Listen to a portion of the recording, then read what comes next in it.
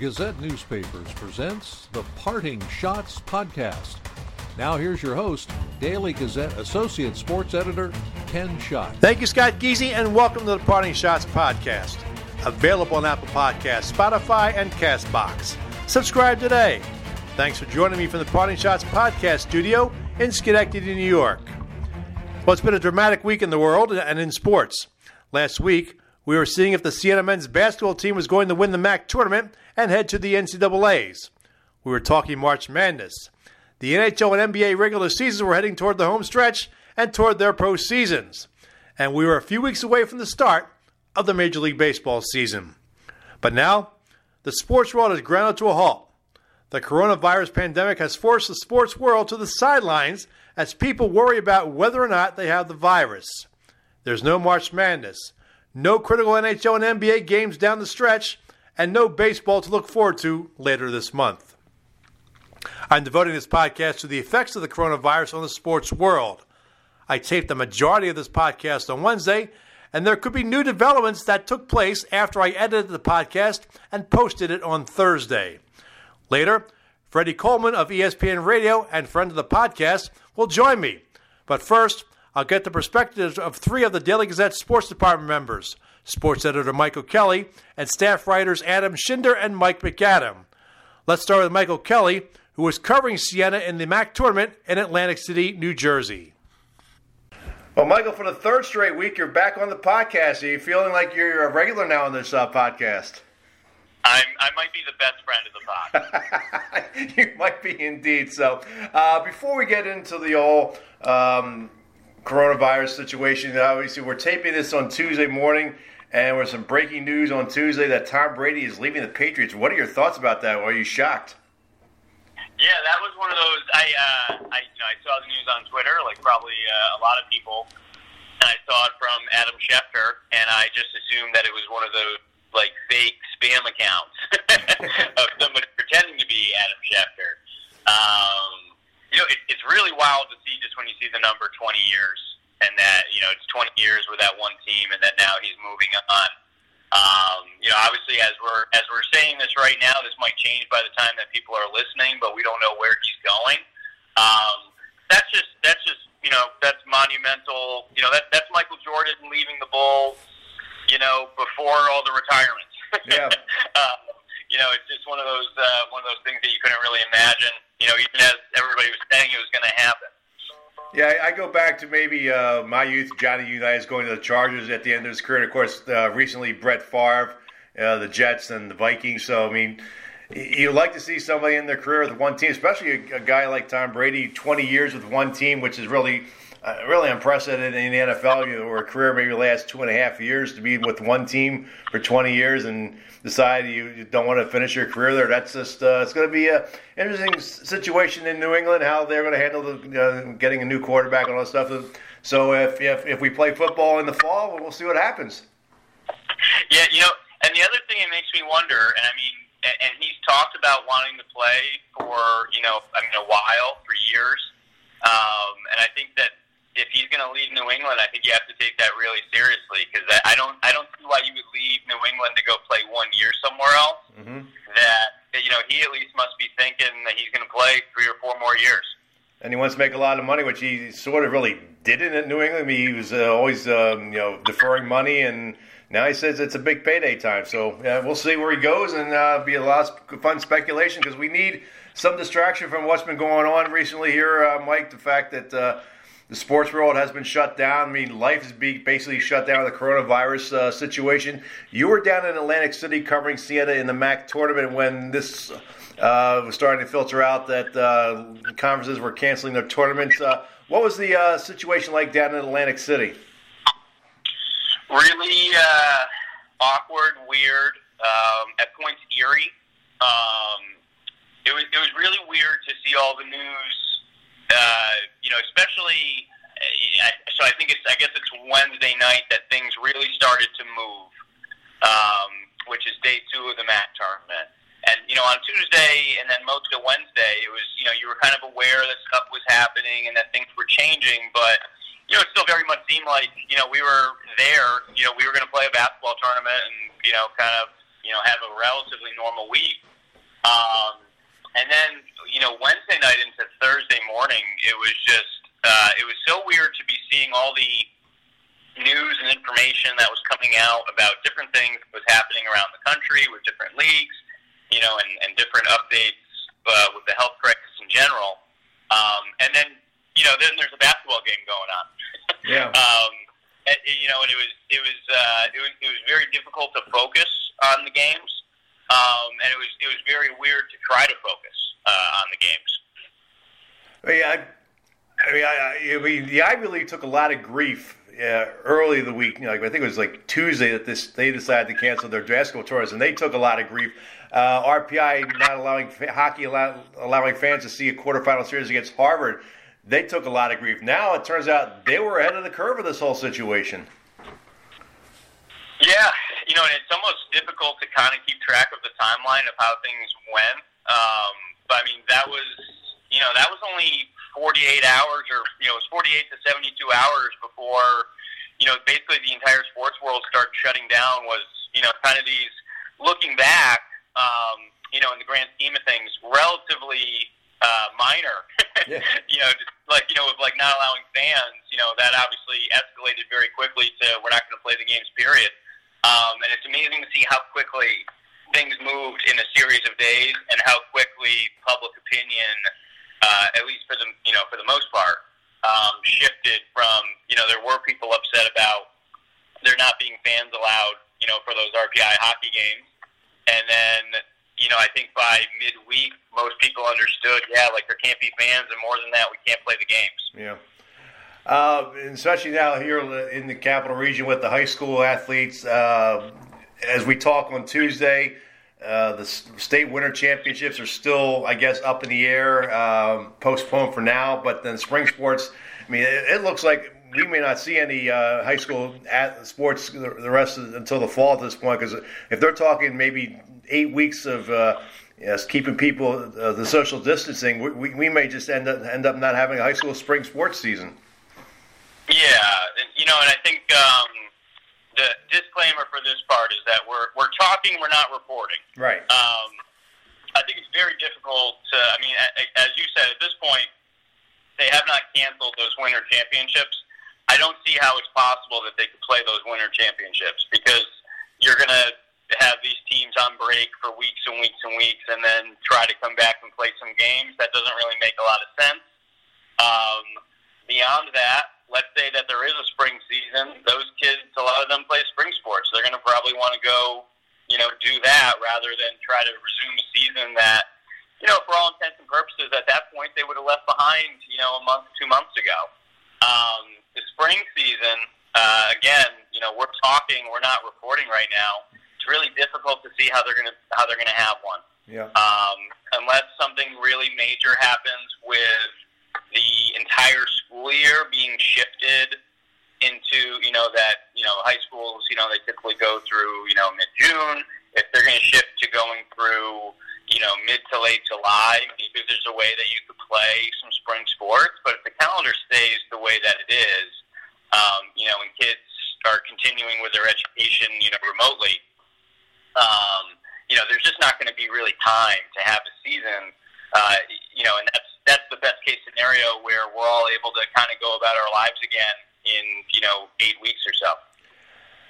It's time to maybe give ourselves a little plug here. Our staff, just amazing work that our guys have done, Michael. Just changing on the fly, this fluid situation. Guys are writing one story, and all of a sudden something changes, and they got to shift. How remarkable have our guys been with this story? Yeah, I think. In general, reporters, around the country and a lot of newsrooms have done really tremendous work over the last week. I know from our end, I think the greatest challenge was what it was for a lot of, Americans as you looked at this, was you needed to kind of come to grips with the fact that you had no idea what was going on, and it was completely unpredictable. And, I start off, each of my work days starts off by making a plan for what the next day's, sports section is going to look like. And, usually that's, done by, let's say, 10 a.m. And then there's, you might expect to make a tweak or two here or there, depending on what happens. We pretty much got to a place where it was, let's wait till 6, 7, 8 p.m. before we really start to figure out what we're doing. Because things were changing, just so quickly. We were getting, official updates from places about what they were going to do. And then, an hour later, those updates were changing, dramatically, from postponements to cancellations, et cetera. I know at the Gazette, we covered it from both a high school, college, and, professional, angle, with everything different that went on. Really challenging, story that a lot of people had to work on. And there was no roadmap really for how to deal with it either. Yeah, I was working at Gazette when 9/11 happened, and that was a week. But we knew the sports were coming back. Here, we just don't know what's going to happen. And now there's talk about the Triple Crown moving to the fall, and how's that going to affect Saratoga? There's plenty of stories still out there, even though there aren't any games to report. Sure, I think that's been one of the interesting things. There's been a lot of people who. I'm sure they've reached out to you. I know they've reached out to me about, no sports games, you kind of get to take a vacation, and that is not the case. No, not at all. There's still a lot going on. There's a lot of, stories to tell, and beyond there being a lot of stories to tell, there's a lot of news to report, because this is going to keep shifting and keep changing. As well as part of the sports world goes on. We started this by talking about, transactional NFL news, and, that's going to continue. There's going to be sports news still. So, it's a really interesting time.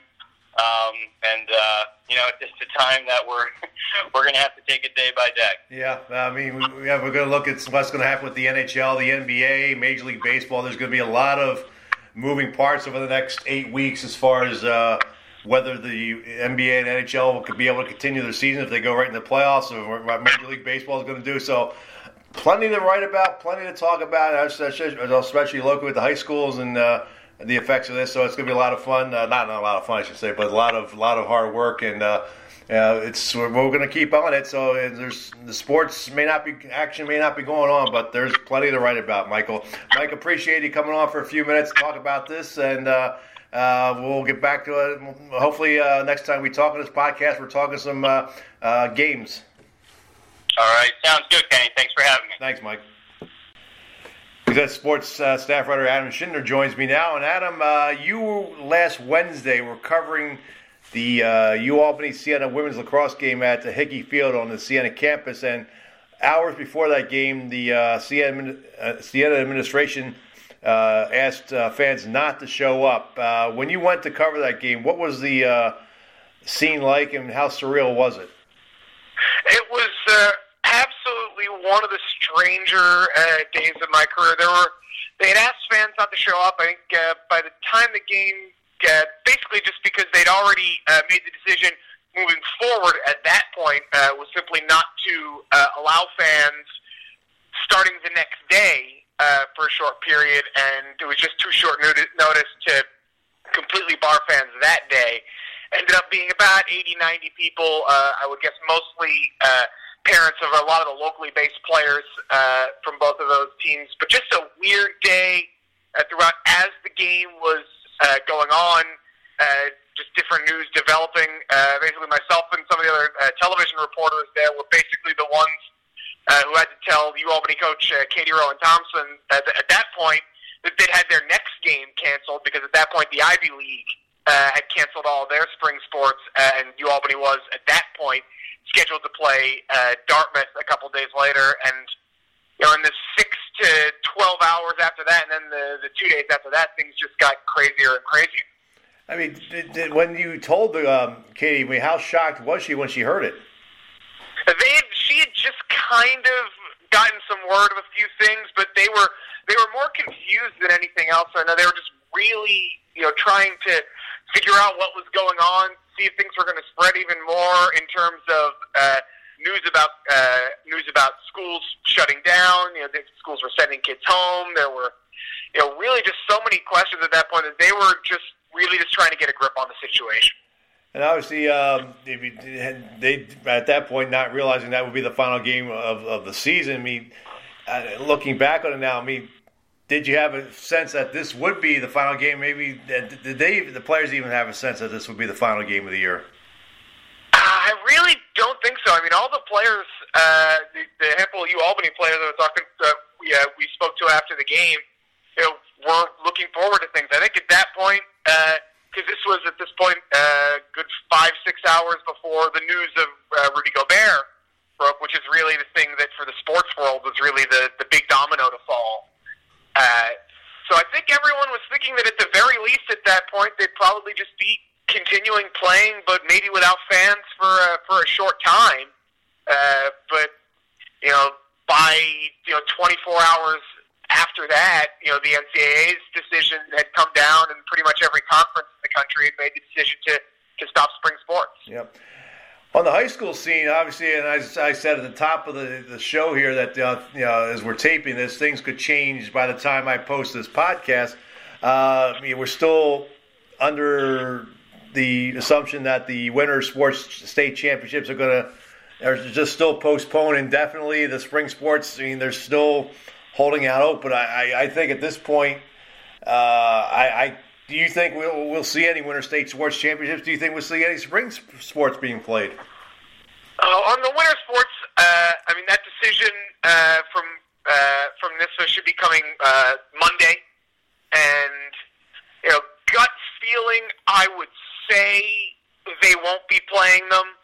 It's really too difficult at this point to try and ask those kids who are in the middle of their season to take 6 weeks, 2 months off, practice for a week, and then go in and play 2-3 games in a very short period of time.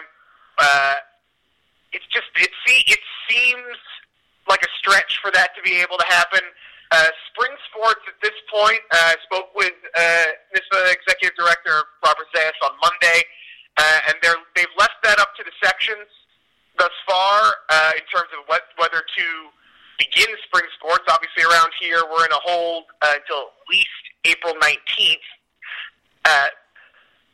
If they do get the all clear to return to school and to start practicing around that time, maybe the 1st of May, I do believe they could get some semblance of a season in, at least locally.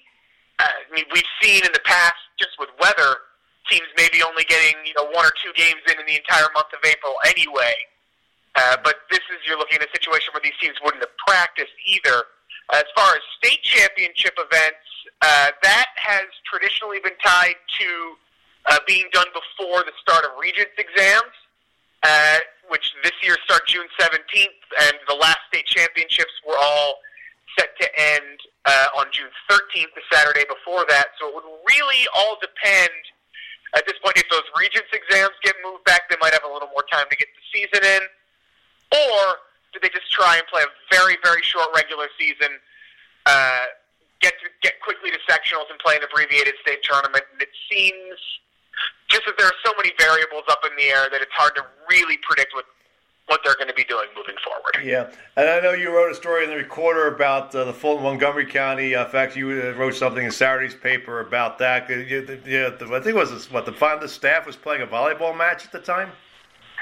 Yeah, they had the Fonda Fultonville has a tradition of a PE volleyball tournament that had gone away for a little while. They had brought it back this year. They were playing the Final Four of that on Friday morning, and then as sort of a cap off to that, they had a staff versus student all-star match to wrap that up. And strangely, that could be it was the last sports related thing that we could see for a while. And those kids were all leaving school for a half day, so that was at that point the last thing most of the people in Fultonville High School could be doing for at least a couple of weeks.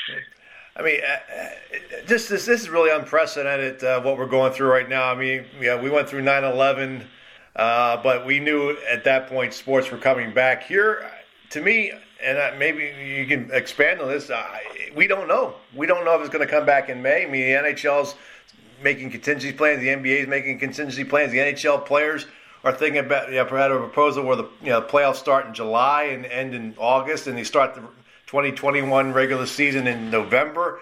It's just, I don't know. I mean, I just got a feeling, Major League Baseball, who knows when they'll start. I mean, it's not going to be till around Memorial Day if they're lucky.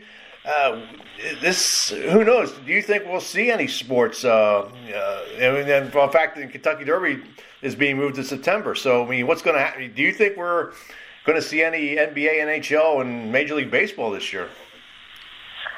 It's really difficult to say. I've also heard through a few different online spots this morning that the IOC is at least potentially discussing the idea of pushing the Olympics back to 2021, which would probably be the right decision. But I got to think these leagues are going to do everything they can to try and get some semblance of a season in, but there reaches sort of a point of no return, especially for the NBA and the NHL, where you're looking at, if you're playing into August, you've got to start thinking about, it's going to bump into every season after that, and you're going to have the ripple effects are going to be so far on. Baseball, if they can get the all clear and they think they can play by Memorial Day, I think there's some semblance of a season they can get in. They can find a way to play a shortened season. They've done it.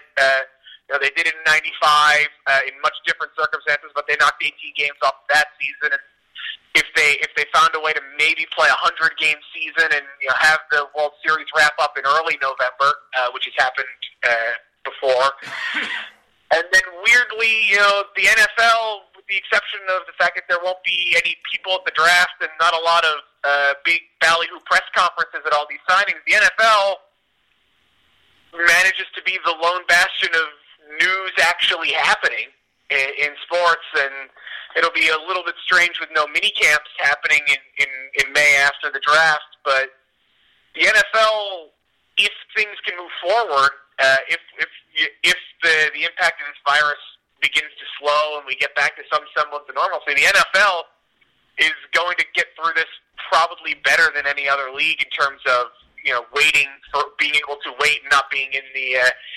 They've got a news cycle right now that no one else has. Yeah, and I think sports fans are happy for it. I mean, there may be some people complaining that why is the NFL doing this? Are they insensitive? But to me, this is a welcome relief, especially Tom Brady. That's all we're talking about now. Yeah, at some point you just need something to talk about, to think about. That's not, is it safe to stick my head outside? And the NFL, there were questions as to whether they'd start the league year on time, but it seems like there's very little that the NFL will actually let stop it. Yeah, true. The NFL is a behemoth unto its own. So, Adam, appreciate a few minutes and great work during this crisis that we're going through, and we'll talk soon. No problem. Thank you.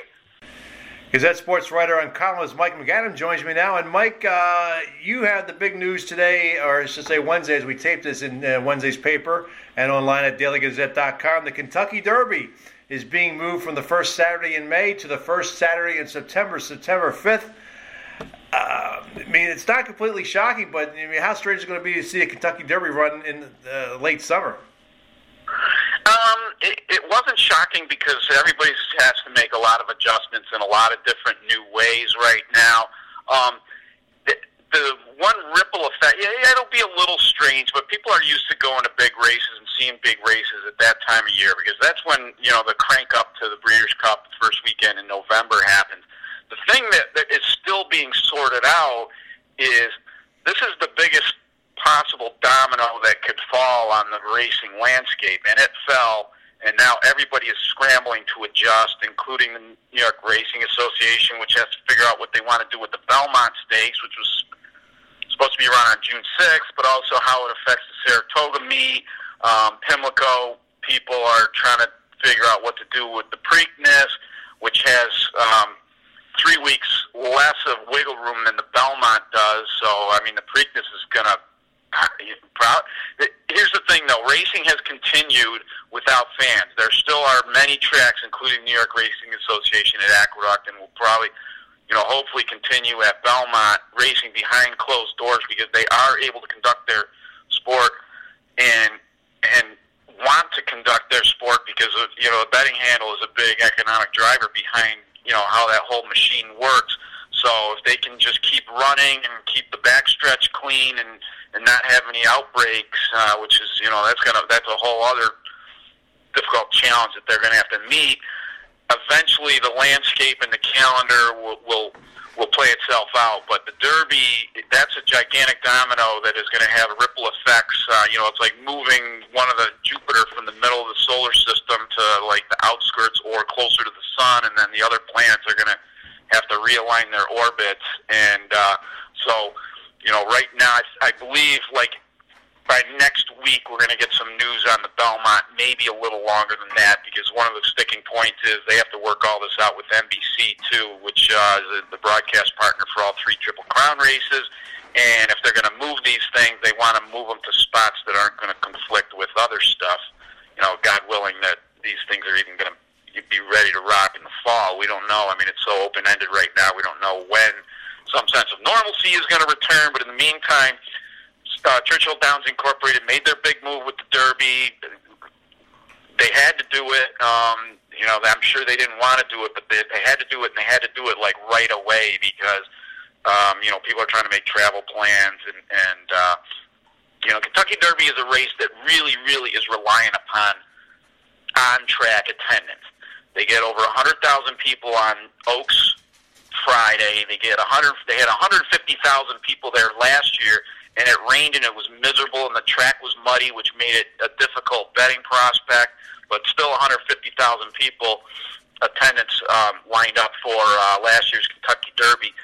So it's a big part of the economic equation for Churchill Downs Incorporated to have people in the seats and standing and betting and being on the grounds for the Kentucky Derby. So that's one event that they're hampered by the fact that they can't just say, well, we'll just run it with nobody in the stands. I think that was a big problem for them, and as it is for the Belmont too, and the Preakness for that matter. So we'll probably get some news. I kind of think that the Preakness, we might hear about that before Belmont news, just because Belmont has 3 extra weeks to kind of view the landscape and see if there's any likelihood they might be able to still stick with the June 6th. But I really would be shocked if they ran the Belmont on June 6th and didn't move it.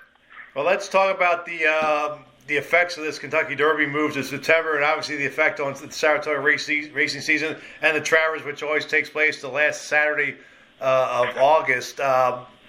What happens now with the Travers? I mean, it looks like they may have to move the date of the Travers up because they don't want to have the Travers so close to the Kentucky Derby. Yeah, they have no choice, really, and that's going to be the easy part for NYRA. I think the Belmont is the harder part, just because there is some little potential, very small window to keep the Belmont where it is, but they have to move the Travers, and I'm sure they know that. It's just a matter of when, and the no-brainer would be to run it the same Saturday as the Jim Dandy, which is the traditional Travers prep, one of the early weekends of the meet, because that allows you to have some spacing so that the horses that are pointing for the Triple Crown, a lot of them wind up in the Travers.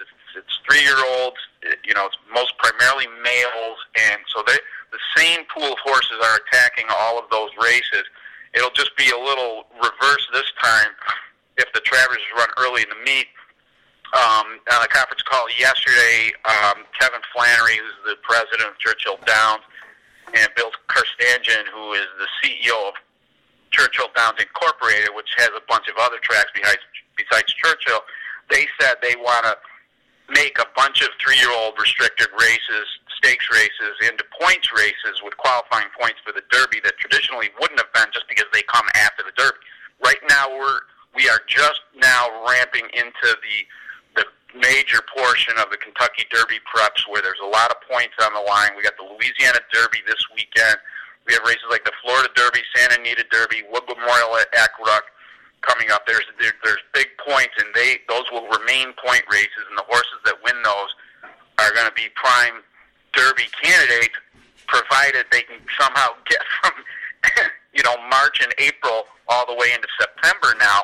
But in the meantime, you're going to see races like the Travers probably going to get moved to the early portion of the Saratoga meet, become a Derby qualifying point race, which could have some very big side benefit for NYRA and Saratoga because, the horses are typically rounding into Derby form or whatever amount of form they can get at this time of year. Now it's going to be several months later, and there's going to be some late bloomers and some others arriving on the scene. At Travers, there's going to be some high demand to get into that race. For one thing, based on the point structure, probably the first or second, definitely the first and probably the second, maybe even the third place finisher is going to have a guaranteed spot in the starting gate at Churchill for the Derby. So it changes the Travers a lot. Another race is the Haskell, which is the same weekend as the Jim Dandy down at Monmouth Park. That's probably going to turn into a points race and maybe just stay where it is on the calendar. So as far as the Travers, I think NYRA has to move it to the excuse me, early part of the meet, and because right now as it stands, it's only 7 days away from the Derby, and if they keep that, no one's running in the Travers. How does this overall affect the overall Saratoga meet? If you have the Travers early, do they end up moving the whole meet up if once we get the all clear? That's kind of one of the little forgotten things. Everyone's so worried. Derby and Travers are the big glaring watchwords that everybody immediately kind of knee-jerk reacts to. But there's a whole roster of big stakes races in other divisions that take place on Travers Day, Woodward closing weekend, and the CDI and Churchill people yesterday said that they want to basically transfer their whole Derby festival, whatever they call it, the whole week-long, 5 days of intense racing that normally would happen in the lead-up the days before the Derby. They want to transfer that whole shooting match to September, not just the Derby and the Oaks, which means you've got races that are drawing the biggest turf horses, the biggest older horses, the biggest sprint, the star sprinters, and all of these same categories correlate to a lot of the races that you typically see on Travers Day these days, like, for instance, the Sword Dancer, which is a longer turf race, Personal Ensign, which is a longer route of ground for older female horses, the Forgo, older sprinters, Ballerina, older female sprinters. These all have corresponding races during Kentucky Derby week, and if they move all of that to the Derby as well, that's going to affect Travers Day because, again, by the same principle, horses that are running in those divisions aren't going to come back a week later and run at Churchill on Derby Day. So there's going to have to be some shuffling with those races too. It's not just isolated to a Derby Travers and then also the Belmont Preakness deal. You almost wonder now if maybe they go just one dark day just for this year, if try to get everything in and then just get out before the end of August. I don't know. That's on the table. I don't know. That's a good point. I don't think so. I think it really worked for them last year, the 2-day thing. This all has to get approved by the New York State Gaming Commission, dates and things like that, which I think would be rubber stamped if they wanted to make a change. But that's an interesting point. But they really liked how the format worked last year. They didn't change anything going into this year. It was exceedingly popular. And lucrative for them. They had over $700 million in betting handle for the meet. So they really hit it out of the park with the 2 days off last year, and I can't imagine they would change that. One thing I was a little wondering about is if they might try to move the Saratoga meet like 2 weeks earlier, but problem with that is nobody who's considering rescheduling stuff right now is thinking about, hey, let's try to do it earlier. Yeah. It's the opposite of that. Everyone's trying to push it farther back to give themselves a better chance of actually pulling it off. I mean, under normal circumstances, if they moved it earlier, that would alleviate a lot of the orbit of the Derby, affecting everything else. But I guarantee nobody's thinking, hey, maybe if we start Saratoga 2 weeks earlier, that'll give us a better cushion between all the stuff that we're trying to do and that they're. I'm pretty sure nobody's trying to move stuff earlier. Everybody's looking at later. Well, speaking of later, I mean, we don't know about the Tokyo Olympics that were scheduled for this year. I mean, there's a possibility they could be postponed the next year. And you wrote about in Wednesday's Gazette and online at dailygazette.com about 2 local athletes who are hoping to get to Tokyo for the Summer Games. Yeah, Emma White, 22 years old. She's a member of the 4-woman track cycling team Pursuit, which just won a world championship in Berlin, Germany last month. And as far as I'm concerned, she's a lock to make the Olympic team. And Nick Wisdowski, our old friend from Dwaynesburg High School and 2-time NCAA wrestling champion at heavyweight for North Carolina State, is just coming off a gold medal in Ottawa on Sunday last weekend. And one thing I forgot to ask him was, like, if he had any kind of hassles travel-wise this last weekend, coming from Canada back to the U.S. He lives down in Raleigh. Excuse me. And but he didn't bring it up on his own, so it sounded like it was pretty smooth. But he's also, looking forward to the Olympic trials for the U.S. team, which was supposed to be held the first weekend in April, and they know that's not going to happen, and they're going to have to push it back to May, hopefully.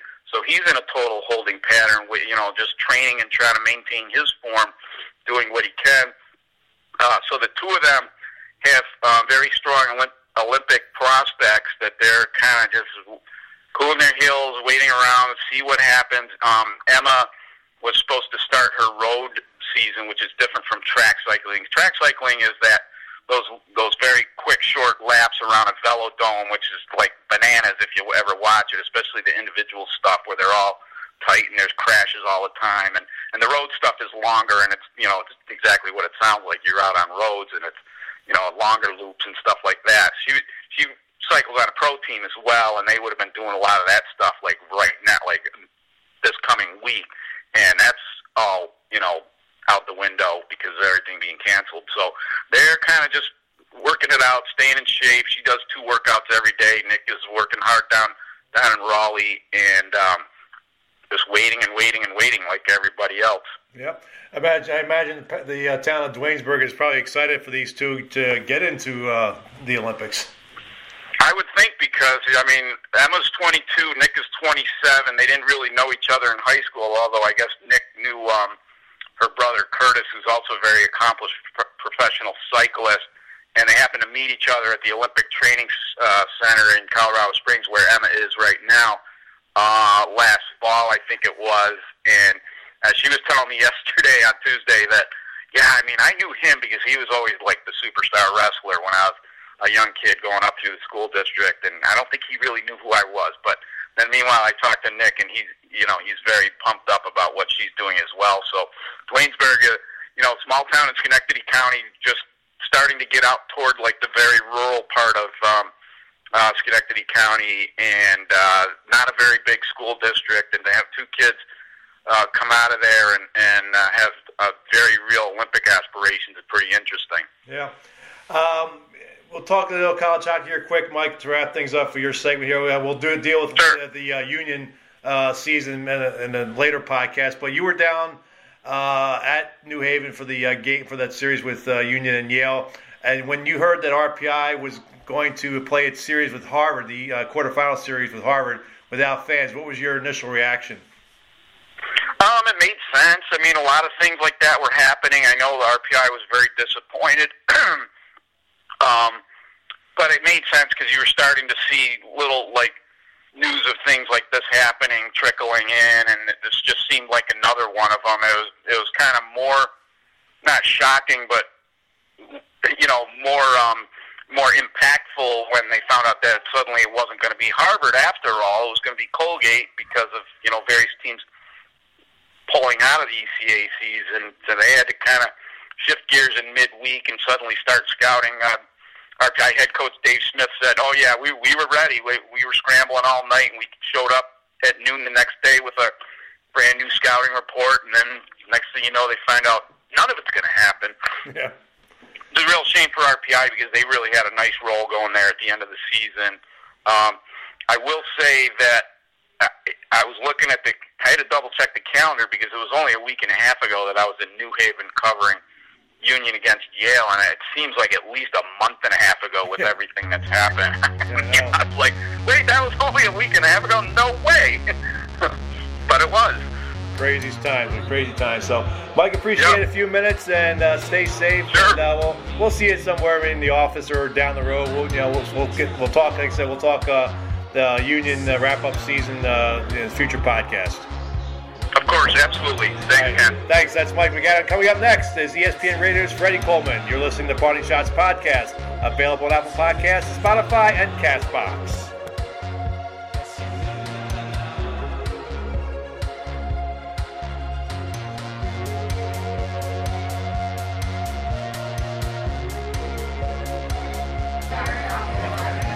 Hi, this is Byron Hunter, the world champion New York Giants. You're listening to the Parting Shots Podcast with Daily Gazette Associate Sports Editor Ken Schott. Back on the podcast, and now joining me from ESPN Radio and a friend of the show, Freddie Coleman. Freddie, how you doing today? I'm good, my friend. Hanging in there, doing the best we can with what we have to deal with. How about you? I'm doing well, my friend. Just same thing here, and contemplating whether or not I'm going to work from home. But we'll see what happens. I mean, it's a crazy time, and trying to figure out what we're going to do with the sports department, and obviously, what we're going to write about, because a lot of things are going on. The state winter championships here or high school championships are still postponed indefinitely. The spring sports, who knows if they're going to start? So it's just still a lot of stories to write.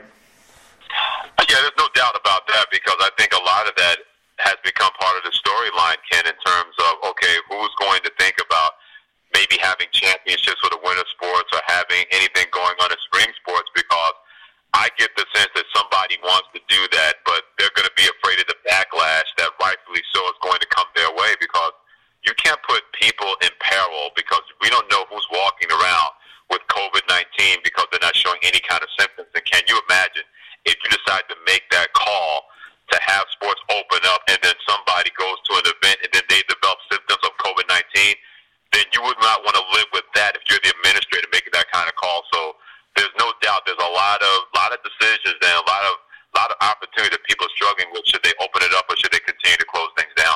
I go back to March 8th when I was sitting here at home and watching college basketball on CBS, and at halftime they had NCAA officials talking about what's going to happen with the tournament and so everything was status quo for the time being. And then like 5 minutes later, I get a message on my phone from an email from RPI saying that they were not going to have the ECAC hockey tournament quarterfinals against Harvard.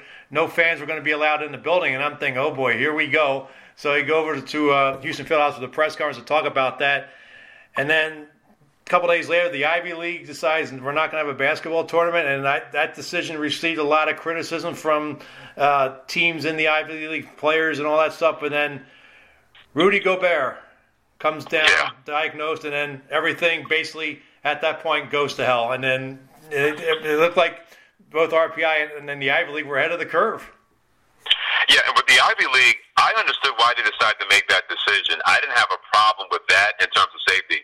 The problem I had with them was that they were going to decided to cancel the postseason basketball tournaments for men and women, but yet other Ivy League teams are flying all over the place that they were going to play in the wrestling tournament, or the lacrosse team had a game. And I'm thinking, wait a minute, if you're going to shut down the Ivy League tournament, and I get why you're doing that, then why are you allowing other sports in the Ivy League to continue as business as usual? So that's the problem that I had with their decision. I would not have a problem with any decision when it comes to safety and making sure that everybody is going to be put in a safer environment, especially not playing sports. But when that happened, I said, boy, I can't believe they're going to allow that to happen. And that's why I thought the hypocrisy happened. And then a couple of days later, they shut down everything else because they knew that was going to be bad optics when it came to the Ivy League. Well, I think it was that Wednesday when Harvard decided that they were not going to allow their hockey team to go travel to Troy to face RPI in the playoffs, and that set in motion, I guess, with the rest of the Ivy League sports. I mean, at that point, Cornell and Princeton were still going to play each other. Yale was scheduled to play Quinnipiac in the quarterfinals, and then I think it was Thursday that RPI decided we're not going to do this, and we're not going to play. We're pulling out of the tournament, and that's when everything just at that point the ECAC hockey said that's it, we're done, and of course, then we started to see the basketball conference tournaments, Big Ten, SEC, the MAC. I mean, everybody started to cancel their tournaments, and then obviously came down to no NCAA March Madness, no NCAA Frozen Four. Then the spring sports all gone. This is really unprecedented times. It's one of the things where a lot of people, when you have something that snowballed faster than anybody could have anticipated, and of course you're going to be caught unawares and off guard, because I'm sure that when we first heard about COVID-19, when it was happening other places, we're probably never thinking that even if a case or two happens here, it would not shut down an entire country, not just sports. And that's exactly where we are from that standpoint, because it's one thing to have a potential that's going to be there. We still don't know when Major League Baseball is going to start. We still don't know if the NBA is going to have a long season, if they're going to have to start over next year.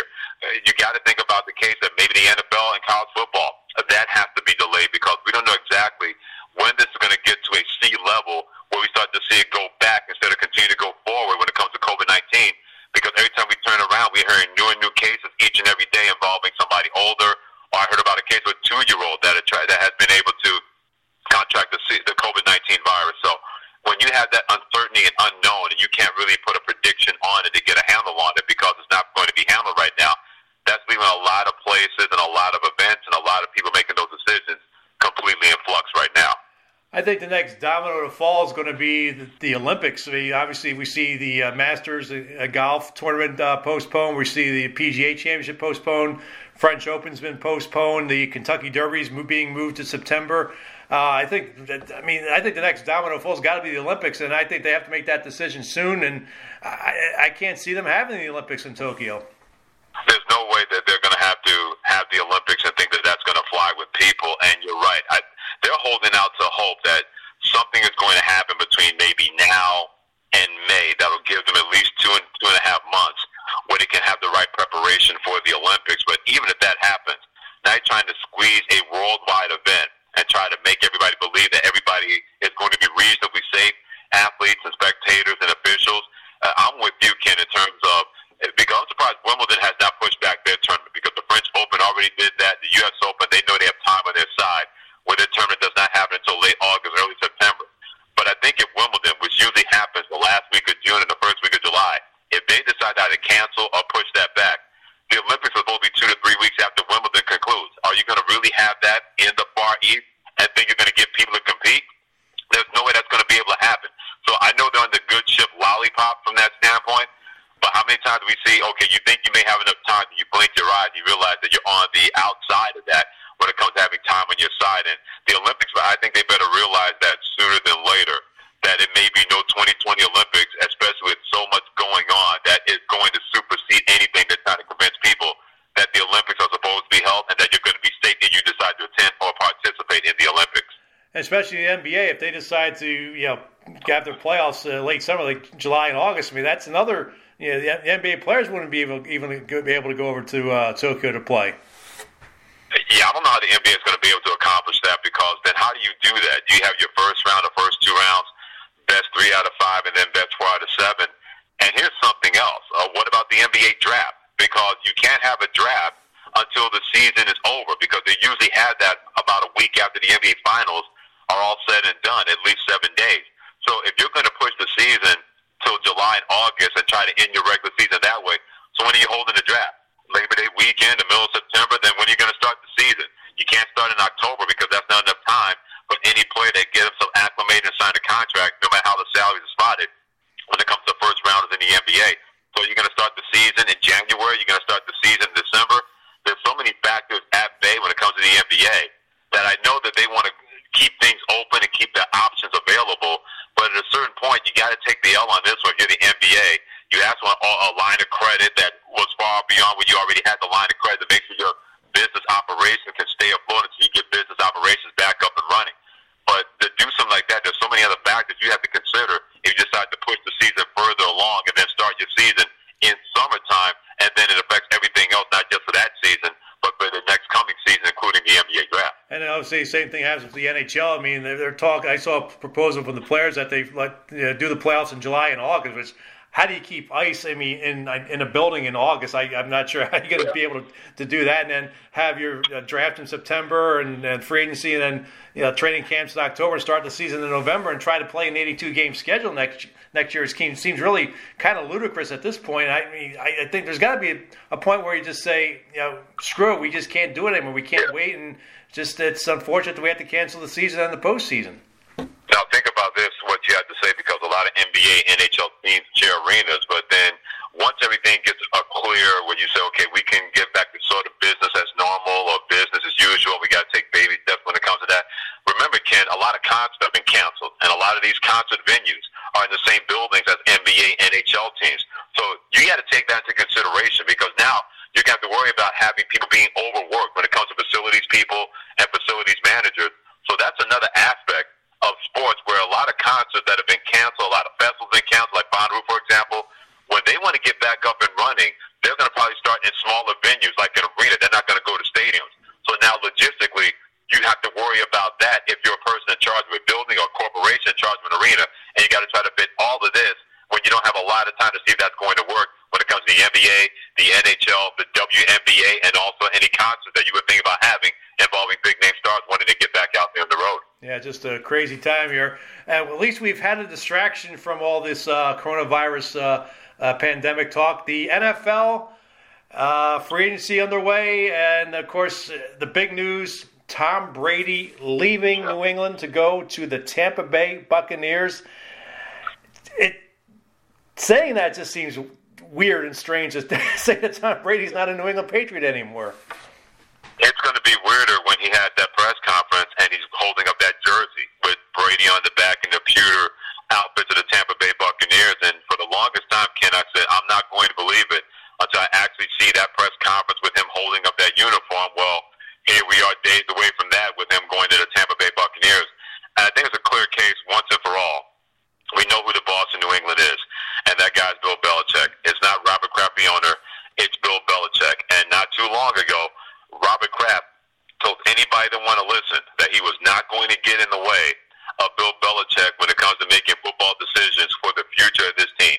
And the minute I heard that, I said, boy, I wonder how much that Bill Belichick may want to move on from Tom Brady, and now he does not have to worry about Robert Kraft standing in his way. I don't think it's a coincidence that Tom Brady's final meeting with anybody in that organization was not the coach, but with the owner, Robert Kraft, on Monday, letting him know that, you know what, this is not for me anymore. I wish you guys nothing but the best. And Bill Belichick was nowhere near any kind of meeting, and Tom Brady has not set up any kind of meeting that's over Bill Belichick, and neither has Bill Belichick. So once and for all, Robert Kraft is a guy that is the check writer. But the guy that makes the decision regarding football, he's entrusting Bill Belichick that he's going to make the right decision. But I will say this, Ken, whoever's going to replace a legend in Tom Brady, you can't worry about replacing a legend. And I think you got the perfect coach in Bill Belichick to say, hey, it's not about that guy anymore. That guy was great for 20 years. But what are you going to do to be the best player going forward for New England Patriots? And I wonder how Bill Belichick will be able to sell that to free agents, because more than ever before, you got to hit on the right free agents and make that work to keep things going with your football team, no matter who you are. Biggest question there is, who is going to replace Tom Brady? That's who knows at this point. Yeah, Ian Fitzsimmons and I were talking about this on Tuesday, and we said it'd be the most Bill Belichickian thing to do to bring Jameis Winston to the New England Patriots with the Tampa Bay Buccaneers having their quarterback who used to play for the Patriots for 20 years.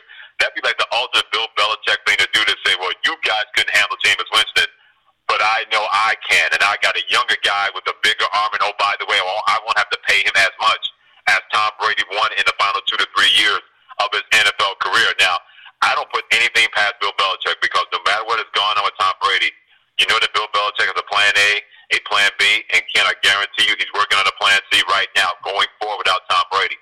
But can you imagine what kind of reaction that would get if all of a sudden you hear the Patriots signing Jameis Winston to a 1-year contract for about $20 million? I would not put anything past Bill Belichick, because he has shown he always stays ahead of the curve no matter what's going on with anybody else in the NFL.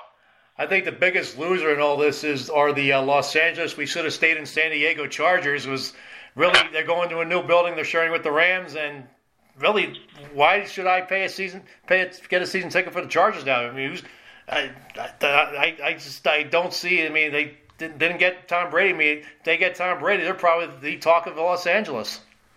Well, the only way you could probably save face with this is let's say you get a Tua Tagovailoa, and now you got somebody who has juice, but nowhere near the juice that Tom Brady would have provided had the Chargers were able to make a run at him and bring him to their organization, because they would have been the second most watched team in Los Angeles behind the Los Angeles Lakers. They would have jumped ahead USC football. They would have jumped ahead the Los Angeles Rams. They definitely would have jumped ahead of the Los Angeles Dodgers, who are the Hollywood swingers out there, because of one guy, and that guy is Tom Brady. And think what kind of seismic effect this is going to have, not only him not going to the Chargers, but going to Tampa Bay Buccaneers and not staying with the Patriots. All of a sudden, the New England Patriots are no longer those national darlings when it comes to TV. How many national televised games will the Tampa Bay Buccaneers have where they're going to be showing the majority of the country, especially the teams that they play inside and outside their division? You know they're going to get a bunch of games on Monday Night Football and Sunday Night Football, but they're all going to get that 4-4-15 window where they're the late game on Sunday afternoons if they're not playing on Sunday night, Monday Night Football. That used to be the domain of the Dallas Cowboys, Pittsburgh Steelers, Green Bay Packers, and also the New England Patriots. How many 1 o'clock games are the Patriots going to play that nobody's going to care because that guy is no longer part of that organization? Yeah, I heard you on Tuesday night, your show with Ian Fitzsimmons, talking to somebody from Tampa about that. I mean, that, like you said, there could be a primetime team. It's going to be, I think, Tampa Bay does play Kansas City this year, so that's a definite primetime game. Either it's a Sunday night game or Monday night game. So a lot to digest there. You mentioned the Cowboys, Freddie. Dak Prescott, the exclusive franchise tag. Did the Cowboys handle this properly? I think they clearly handled it properly, because I know Dak Prescott wants to be the highest paid quarterback because that's what the market is going to bear. But if you're the Dallas Cowboys, you played it smartly because you knew that you wanted to keep Amari Cooper and make sure that things were going to be cap friendly. And the best way to do that was, okay, we're going to have Dak Prescott on a franchise tag. He's still going to make a lot of money. We're going to work towards a long-term deal. Dak Prescott and the Cowboys clearly understand that this is business. Now, Dak Prescott gets his bones up in terms of being complete if they franchise tag them, then you know what Dak Prescott, go out there and show people that not only can you be the right quarterback for the Cowboys, but a quarterback that can win games in the playoffs, not just one game of losing in the first round. So if you have that kind of belief in yourself, and his numbers last year were spectacular. Second most passing yards in the National Football League and top 3 in touchdown passes. But can you do it in a situation where they need you to make that big throw and win that game, or make that big throw and win that division championship, or make that big throw and get your team in the playoffs and keep going in the playoffs? The jury is still out when it comes to Dak Prescott. I clearly understand why. So the Dallas Cowboys, in my opinion, handle this properly. They want to pay Dak Prescott, but they're not going to do it when they still believe that he has a new coach with him and still a little bit more to prove that he can be the guy that he believes that he is, and that the Cowboys are hoping that he's going to be. Well, Freddie, appreciate you taking a few minutes here, and you can listen to Freddie Coleman along with Ian Fitzsimmons on Freddie and Fitzsimmons Monday through Friday at 9 from 9 to 1 on ESPN Radio. It's great entertainment to talk sports, talk game shows too. I heard you talking game shows the other night about with Pat Sajak, Alex Trebek, and the Wheel of Fortune and Jeopardy. Yeah, I'm a Jeopardy freak. That's one of my ultimate. I don't have like a bucket list of things because I've been pretty blessed that anything that I've wanted to do, I've been able to do. But if I get a chance to be a Jeopardy contestant, I don't care if I don't wind up making Final Jeopardy, Ken. As long as I get a chance to be on a show like that and compete, that's one of the ultimate things I would love to do. And I take the Jeopardy test all the time. So I'm hoping that one of these years I'll be able to break through, get a chance to audition, and have a chance to be on there and have Alex Trebek shake my hand whether I won or lost the game. Well, my fantasy is to be on Match Game, so I was during the Gene Rayburn era. That would have been a lot of fun.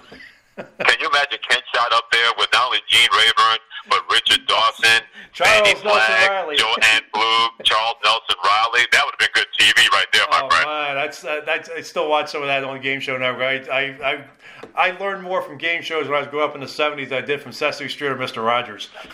No doubt about that, because especially when I was home from vacation and I used to watch Match Game and Musical Chairs and The Price is Right and all that stuff. Believe me, that was part of my education growing up as well. I always do the Johnny Olsen tag at the end of Match Game. Stay tuned for Tattletales next on most of these CBS stations. Oh, my God. It was Rick Martindale, right?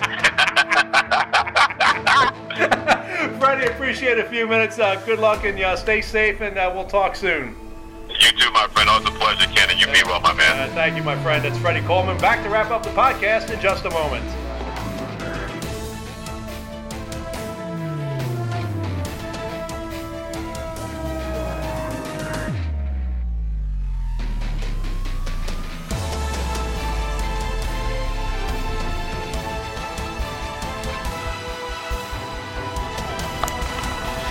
Hi, this is Union Women's Hockey Coach Josh Skiba. You're listening to the Parting Shots podcast with Daily Gazette Associate Sports Editor Ken Schott. Back to wrap up the podcast with this parting shot. As a public service, I would suggest that you listen to all the advice that doctors and government officials are giving you with regards to dealing with the coronavirus. And please don't attack the media. We in the media are doing our best in reporting the latest news. The media is not overhyping this, as some would like you to believe. This is not a hoax. This is real life. Wash your hands. Stay home. Let's try to get rid of this virus so that we can enjoy our life and sports again. And keep checking out dailygazette.com and the print edition for the latest updates in news and sports on the coronavirus. That wraps up another edition of the Parting Shots podcast. I'd like to thank Gazette sports editor Mike Kelly and staff writers Adam Schinder and Mike McAdam and ESPN Radio's Freddie Coleman for coming on. The Parting Shots podcast is available on Apple Podcasts, Spotify, and CastBox. Subscribe today. If you have questions or comments about the podcast, email them to me at SCHOTT, that's SCHOTT, at dailygazette.com. Follow me on Twitter and Instagram at Slapshots. The views expressed in the Parting Shots podcast are not necessarily those of Gazette newspapers.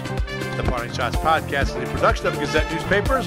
I'm Daily Gazette Associate Sports Editor Ken Schott. Thanks for listening, and I'll catch you next time.